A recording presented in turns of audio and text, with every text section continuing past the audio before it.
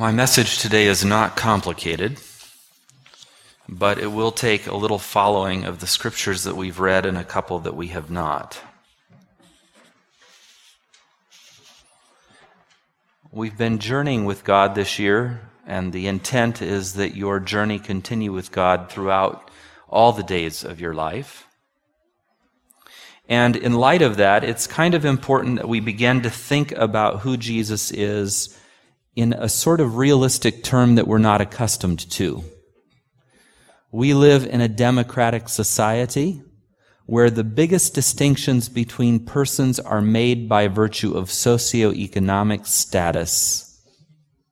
We don't have royalty, per se, in this country. We have groups of people that function that way, but again, it's usually tied to socioeconomic status.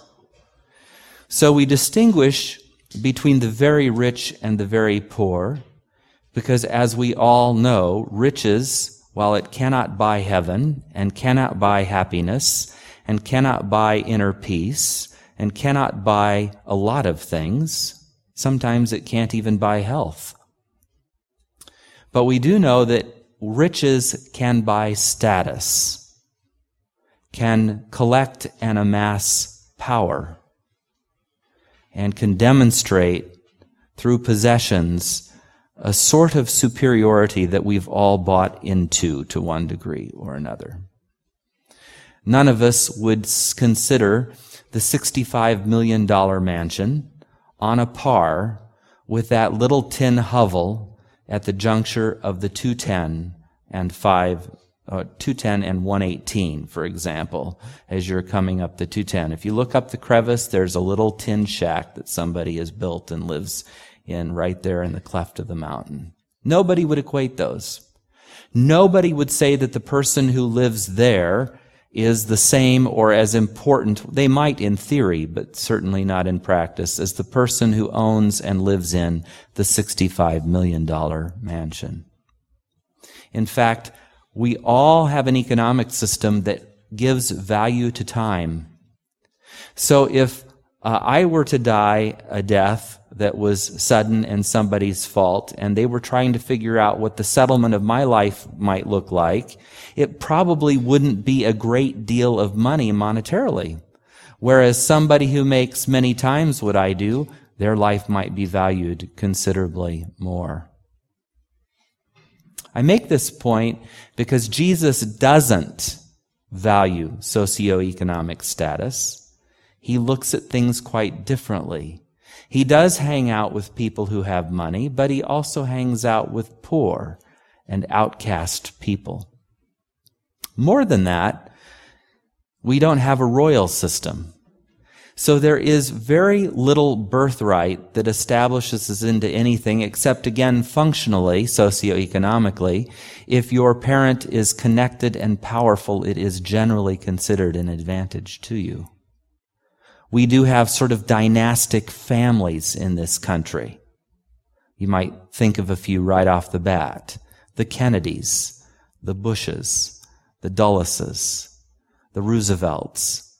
We've had some dynastic families, and we've had wealthy Americans connected to British royalty, buying titles, as it were. Some of you may have seen the Smithsonian Channel special on $1 Million Brides from the late 19th century and early 20th century, bailing out the aristocracy of England that was broke but could provide title.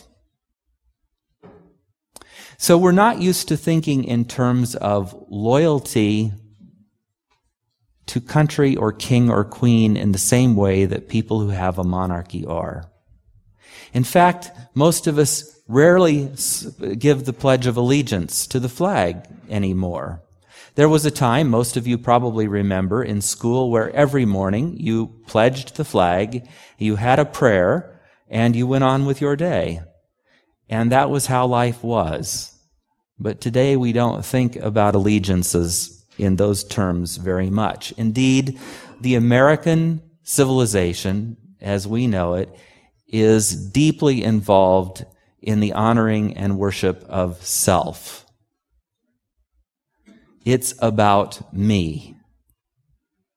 greghonas@me.org, .com, .net, .whatever. Me. MySpace. It's all about me. Now, I know that's old. Nobody uses MySpace anymore, but anyway, I thought that was telling at the time. In Israel, at the time that Jesus is living, there's still kingly bloodlines.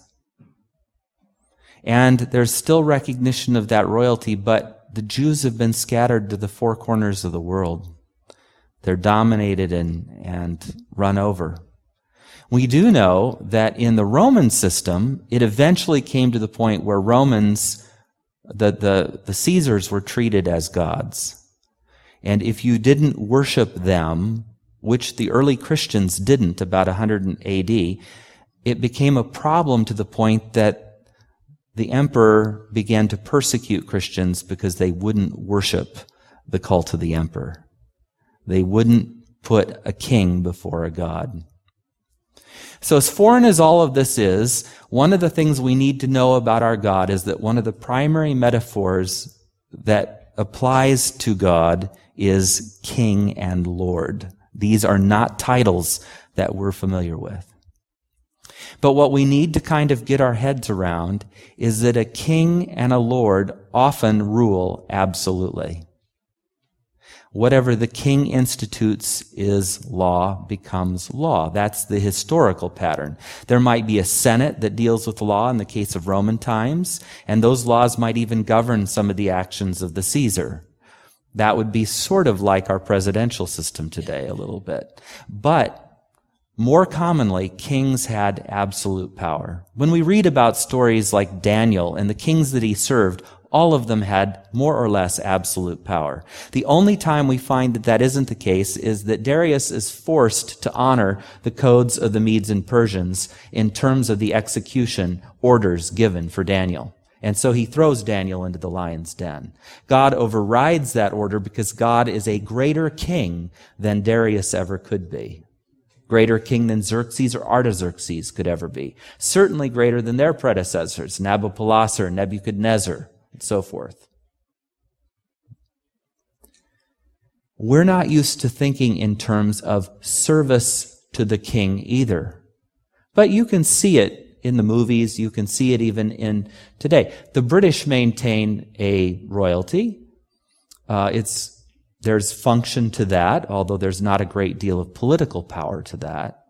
There's still a great deal of wealth and status connected with that, and service to England and so forth. But there used to be a time when the king or queen entered, you didn't just stand out of respect. You knelt and bowed your head. You did not look in the face of royalty. You might, after you had been accepted into an audience or into a court, but you were inferior automatically by virtue of birth, you were inferior by virtue of wealth, and you were inferior by virtue of power, and you were definitely inferior by virtue of status. And not only was there kings and lords, but many of them stood not just as heads of political and military power, but many of them stood as heads of religious and spiritual power as well. They were priestly kings. And so not only did they preside over the courts and over the warfare and over the governance of the land, but religious matters as well. Why is this relevant? Okay, you're saying to yourself, I know this. I studied 6th grade history. Come on, Pastor, give me a break. Okay. I'm telling you all this or reminding you of all of this because when we see Jesus riding in on a donkey or a colt full of a donkey, we think in our heads that this really isn't very significant. It looks kind of homespun, spontaneous. It's rather poor, really, when you get right down to it. There's no wealth. There's no immediate and obvious power. The Jewish monarchy has been dead for a long time. What does this event mean? Well, I just bring this up because I want us to think Not in terms of Jesus as somebody that we can't deal with or approach, because he's already said he calls us friend and brother, sister, whatever we are. So he has done a great deal to bridge the gap between God and humanity, not only by being our earthly high priest and heavenly high priest, being our Savior and Lord, but being our brother. And he's also our friend. But in modern times, because we don't have categories for royalty and what all that means, we tend to think of God in terms of friendship or brotherhood rather than lordship and kingship. And we're ignoring a big part of what God is and who God is as he functions in our lives and in the universe. You see, as friendly as we might get with God, we are never God. Categorically, we are never God. We may be made in the image of God, after the likeness of God, imbued with the breath of God, given certain powers by God. We may exercise Lord-like dominion. We may have aspiring thoughts, but categorically we can never be anything but creature. There can only be creator and creature. There can only be God King, created vassal, servant, friend. And so I just simply want to remind us that when we think about our relationship with God, it's not like a human buddy. It's not somebody who's our social equal. It's not somebody that we should take the power of for granted. It's not, holy fire is not something to be messed with. Let me repeat that. Holy fire is not something to trifle with. Most of us have the good sense to stay away from things that are demonic or things that are under evil control. We avoid, hopefully, we're avoiding occult type things. You're not playing with Ouija boards and doing other stupid stuff. Hopefully you're staying away from, this entire genre of horror and vampire stuff. And I don't see much God in all of that. But just as you wouldn't play with something evil, most of us don't think about the power on the other side and how in so many stories we read in Scripture, God doesn't play either. I don't say this to frighten us, to make us uncomfortable. I say this because I think we need to tip the balance a little bit away from a sort of taking for granted God as Savior and friend, and not realizing that God is King and Lord. And that means he exercises dominion over all things, including you and me. Over all lives, including yours and mine.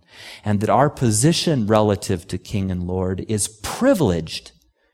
This is the beauty of the Christian gospel. We are privileged in ways that I know of no other religion offering its adherents. We have direct access to the throne of God. We have a mediator at God's side who is Christ the Lord. We have one who has been with us and knows our weaknesses and infirmities and advocates for us and understands us. We have one who understands flesh and human form. We have so many gifts in the Christian tradition surrounding who God is in terms of what he has done. And this is why we call Christ's coming the great condescension. Immortality takes on mortality. God taking on flesh, dwelling among us, being one of us. And humankind, for the most part, being too blind to see it when it was right in front of their faces. We're too blind. We miss it many times when it's right in front of our faces. So with that background and context, I just want to look at our text today to help us in this journey. The first one was the call to worship, and I'm going to take them in the order that they were read. The days are coming, declares the Lord, when I will raise up for David a righteous branch. Think about all the kings who went foul following David and dishonored the Lord and brought idolatry to Israel. Think of all the kings who failed to serve God properly, who killed the prophets, who brought curses upon the land. The days are coming when I will raise up in David a righteous branch, a king who will reign wisely and do what is just and right in the land. In his days, Judah will be saved and Israel will live in safety. This is the name by which he will be called, the Lord, our righteous Savior. Now, Jeremiah here was being prophetic. And most people who read this prophecy thought, yes, our Savior from the Romans will be somebody who comes and does what is right, who will reunite the kingdom and bring back the glory days of Solomon. But that wasn't to be. Looking at it from our lens, from our vantage point in time and history, we can see Jeremiah is speaking to something else. He's speaking of a righteous king, one who will be known as Lord and Savior, the Lord Jesus Christ. The Old Testament reading has its interests as well. I'm not an expert at Hebrew, so I really wonder in this if the translation of 9 is entirely correct, because there's a confusion of the genders there. But Judah, your brothers will praise you. Your hands will be on the neck of your enemies. Obviously, you've got him in a stranglehold. And who is speaking, by the way? Do you know who's speaking in Genesis 49 when he says, Judah, your brothers will praise you? Jacob. It is Israel who is speaking. Remember, Jacob has wrestled with God and his name has been changed. And now Israel is giving his sons a blessing, all of them in Genesis 49. And when he comes to Judah, the blessing that he gives him is this. And I love the blessings of Scripture, by the way. I thought what Alex said was so powerful a few minutes ago, because here our senior-most member is offering a blessing to the congregation in the biblical tradition. That's powerful. That's meaningful. It carries great spiritual weight. And Israel is blessing his sons. Judah, your brothers, you'll be admired by your brothers and praised by them. You're going to have your enemies in a stranglehold. You'll be powerful. Your father's sons, he comes back to it, will bow to you. And then he goes on to the lion's cub illustration. You're a lion's cub, you return from the prey, my son. He describes cub, male, and female lions. Now, if you've ever observed these in film or in the wild, lions are incredibly big, scary cats. Male lion head is it's huge. And those jaws, you just don't even want to face them. Now, African lions are bigger than perhaps the ones that were in the Middle East, and certainly bigger than the ones that were in other parts of the world that are not there anymore, European lions and so forth. But fearsome creatures, who dares to rouse them? The scepter will not depart Judah. This is the signal of the symbol of reign, the scepter. Nor the ruler's staff from between his feet, until he to whom it belongs shall come, and the obedience of all the nations shall be his. In other words, he's going to reign and reign forever. Now we get to Jesus. Again, a prophecy. Israel is prophesying, and he doesn't necessarily know it. He will tether his donkey to a vine, his colt to the choicest branch. He'll wash his garments in wine, his robes in the blood of grapes. And that is what wine is, a symbol of blood sometimes. His eyes will be darker than wine, his teeth whiter than milk. Quite a blessing. Quite a blessing. And then we get to the New Testament reading in Timothy. And I'm just bumping along here. Hope we're not missing much. In the sight of God who gives life to everything, and of Christ Jesus. Did you catch that phrase? Timothy is saying, in the sight of God, and he doesn't leave it at that. He reminds us, who gives life to everything. Primary, secondary. Source, object.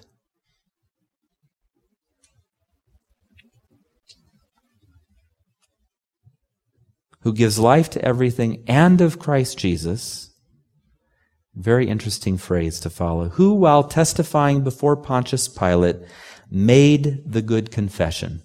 What was that good confession that is being referenced there? Well, if you turn to Matthew 26.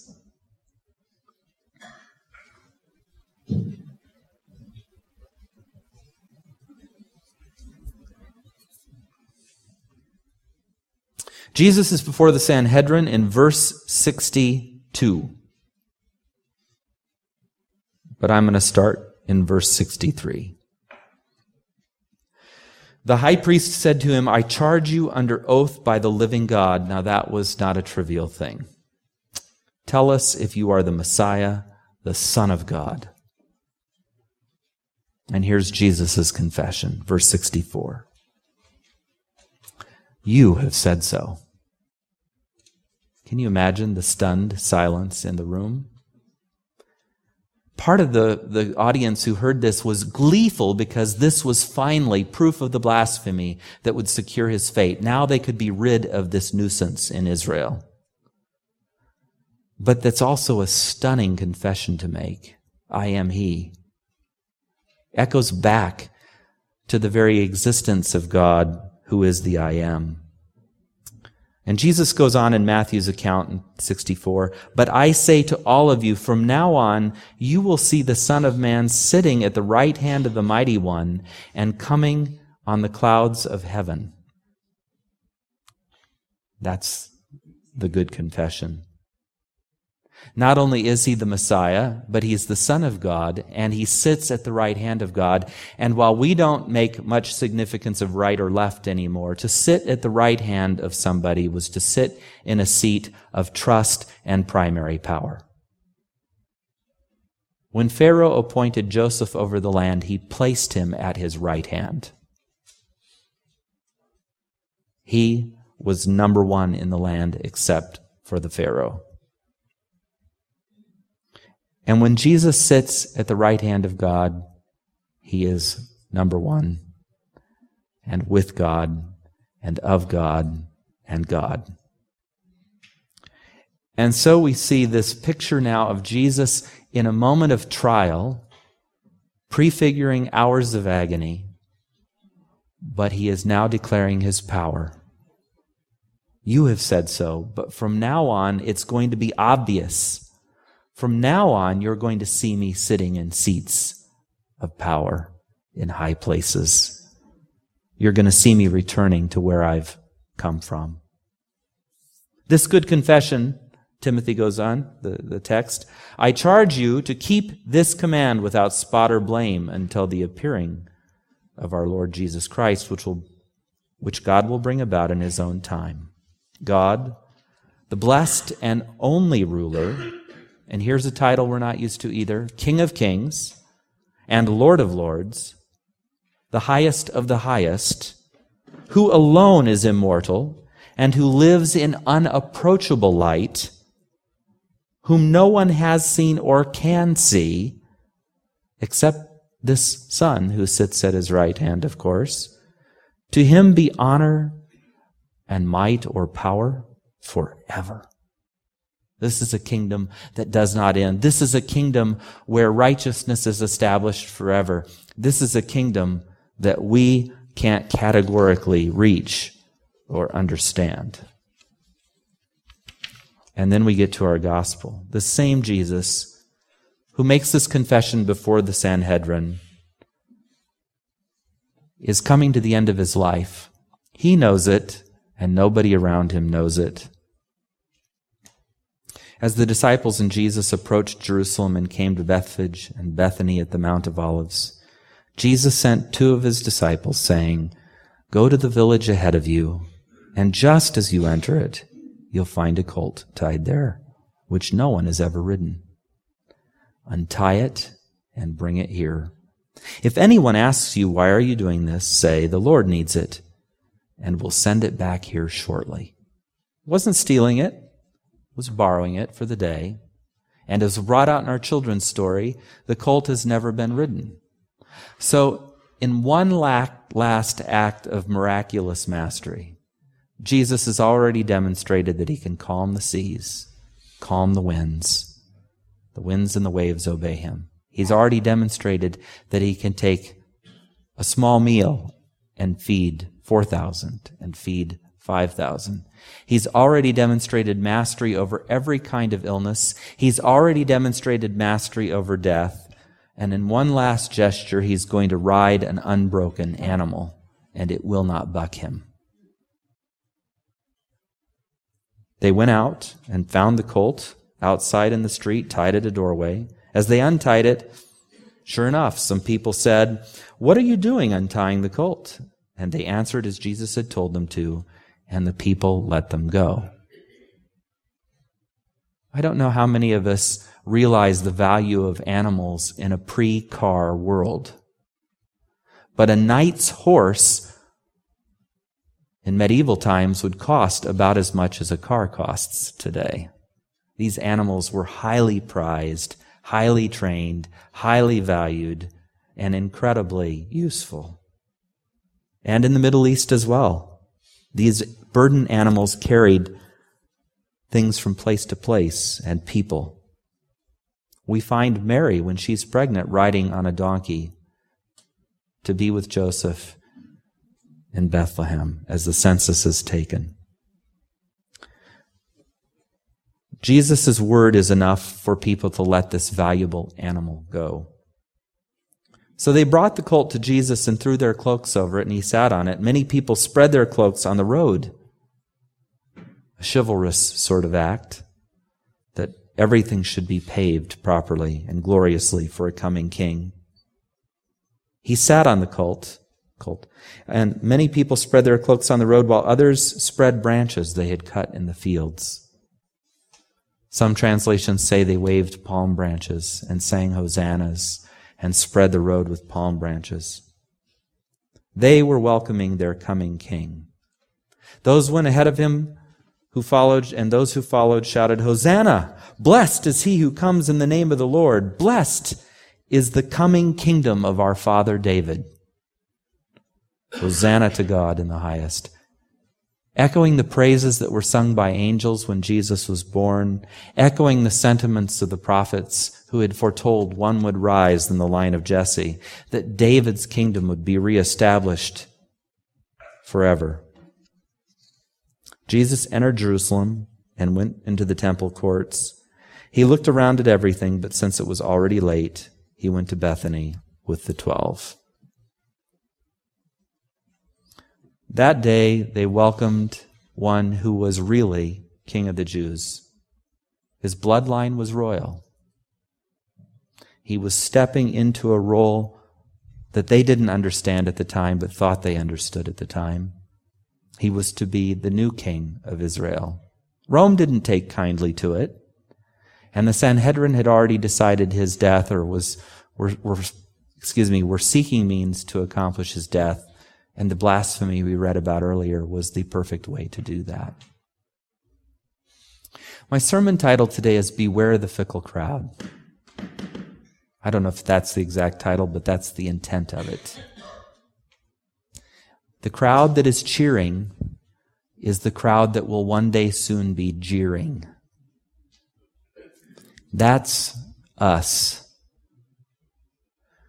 We welcome somebody into our lives or into our presence and honor them as a hero, and we forget them or disavow them or move on the next day. We have a culture of throwaway. It's fun to watch how long, or observe how long, a child might actually play with a given toy at Christmas. Probably long enough to get to the next toy, and it's soon forgotten. All that joy, all that energy, all that desire dissipated so quickly. I know I have to give him money if I reference him, but my son used to prefer to play with the boxes sometimes to the toys themselves. Any of you have kids who liked the boxes better than the toys? Yeah, sure. More imagination, more ways to do things. But we live in a throwaway culture, and we're used to things changing all the time. And we're fickle in different ways, perhaps, than those people that day. But that person that they honored and saluted and hailed as king, this one who came in the name of the Lord, the one to whom they shouted hosannas, that same person stood in chains, beaten and abused, while they shouted, "Give us Barabbas," not 5 days later. Barabbas the insurrectionist, Barabbas the criminal, as was the custom of the time. Pontius Pilate would release to them one prisoner, and they didn't demand that they release Jesus, this kind, noble, gentle person who had healed and touched the lives of so many, who had preached to them such profound sermons, had helped them see reality entirely differently. This one whom they had just hailed as their king. And they shouted, "Give us Barabbas. Give us Barabbas. Give us Barabbas." Beware the cheering crowd, because the cheering crowd becomes the jeering crowd. And the fickleness of humanity is revealed in this story. So in this season, my plea to you is to welcome the coming King, but not for a day or 2 or 5, but forever. Have some sense of who it is that has come to us and who it is that we're welcoming and who it is that we're dealing with. He's not trivial. He's not small. He's not weak. He's not in any sense inferior. He's not even in any sense truly an equal. He is King of Kings and Lord of Lords, ruler not just of a country or a province or a city-state or even a world, but of a universe and all that is. That is the God that we connect to. That is the God we have the privilege of loving, of knowing, of serving, of partnering with, of becoming more and more like. King of Kings, King of the Jews, King of all.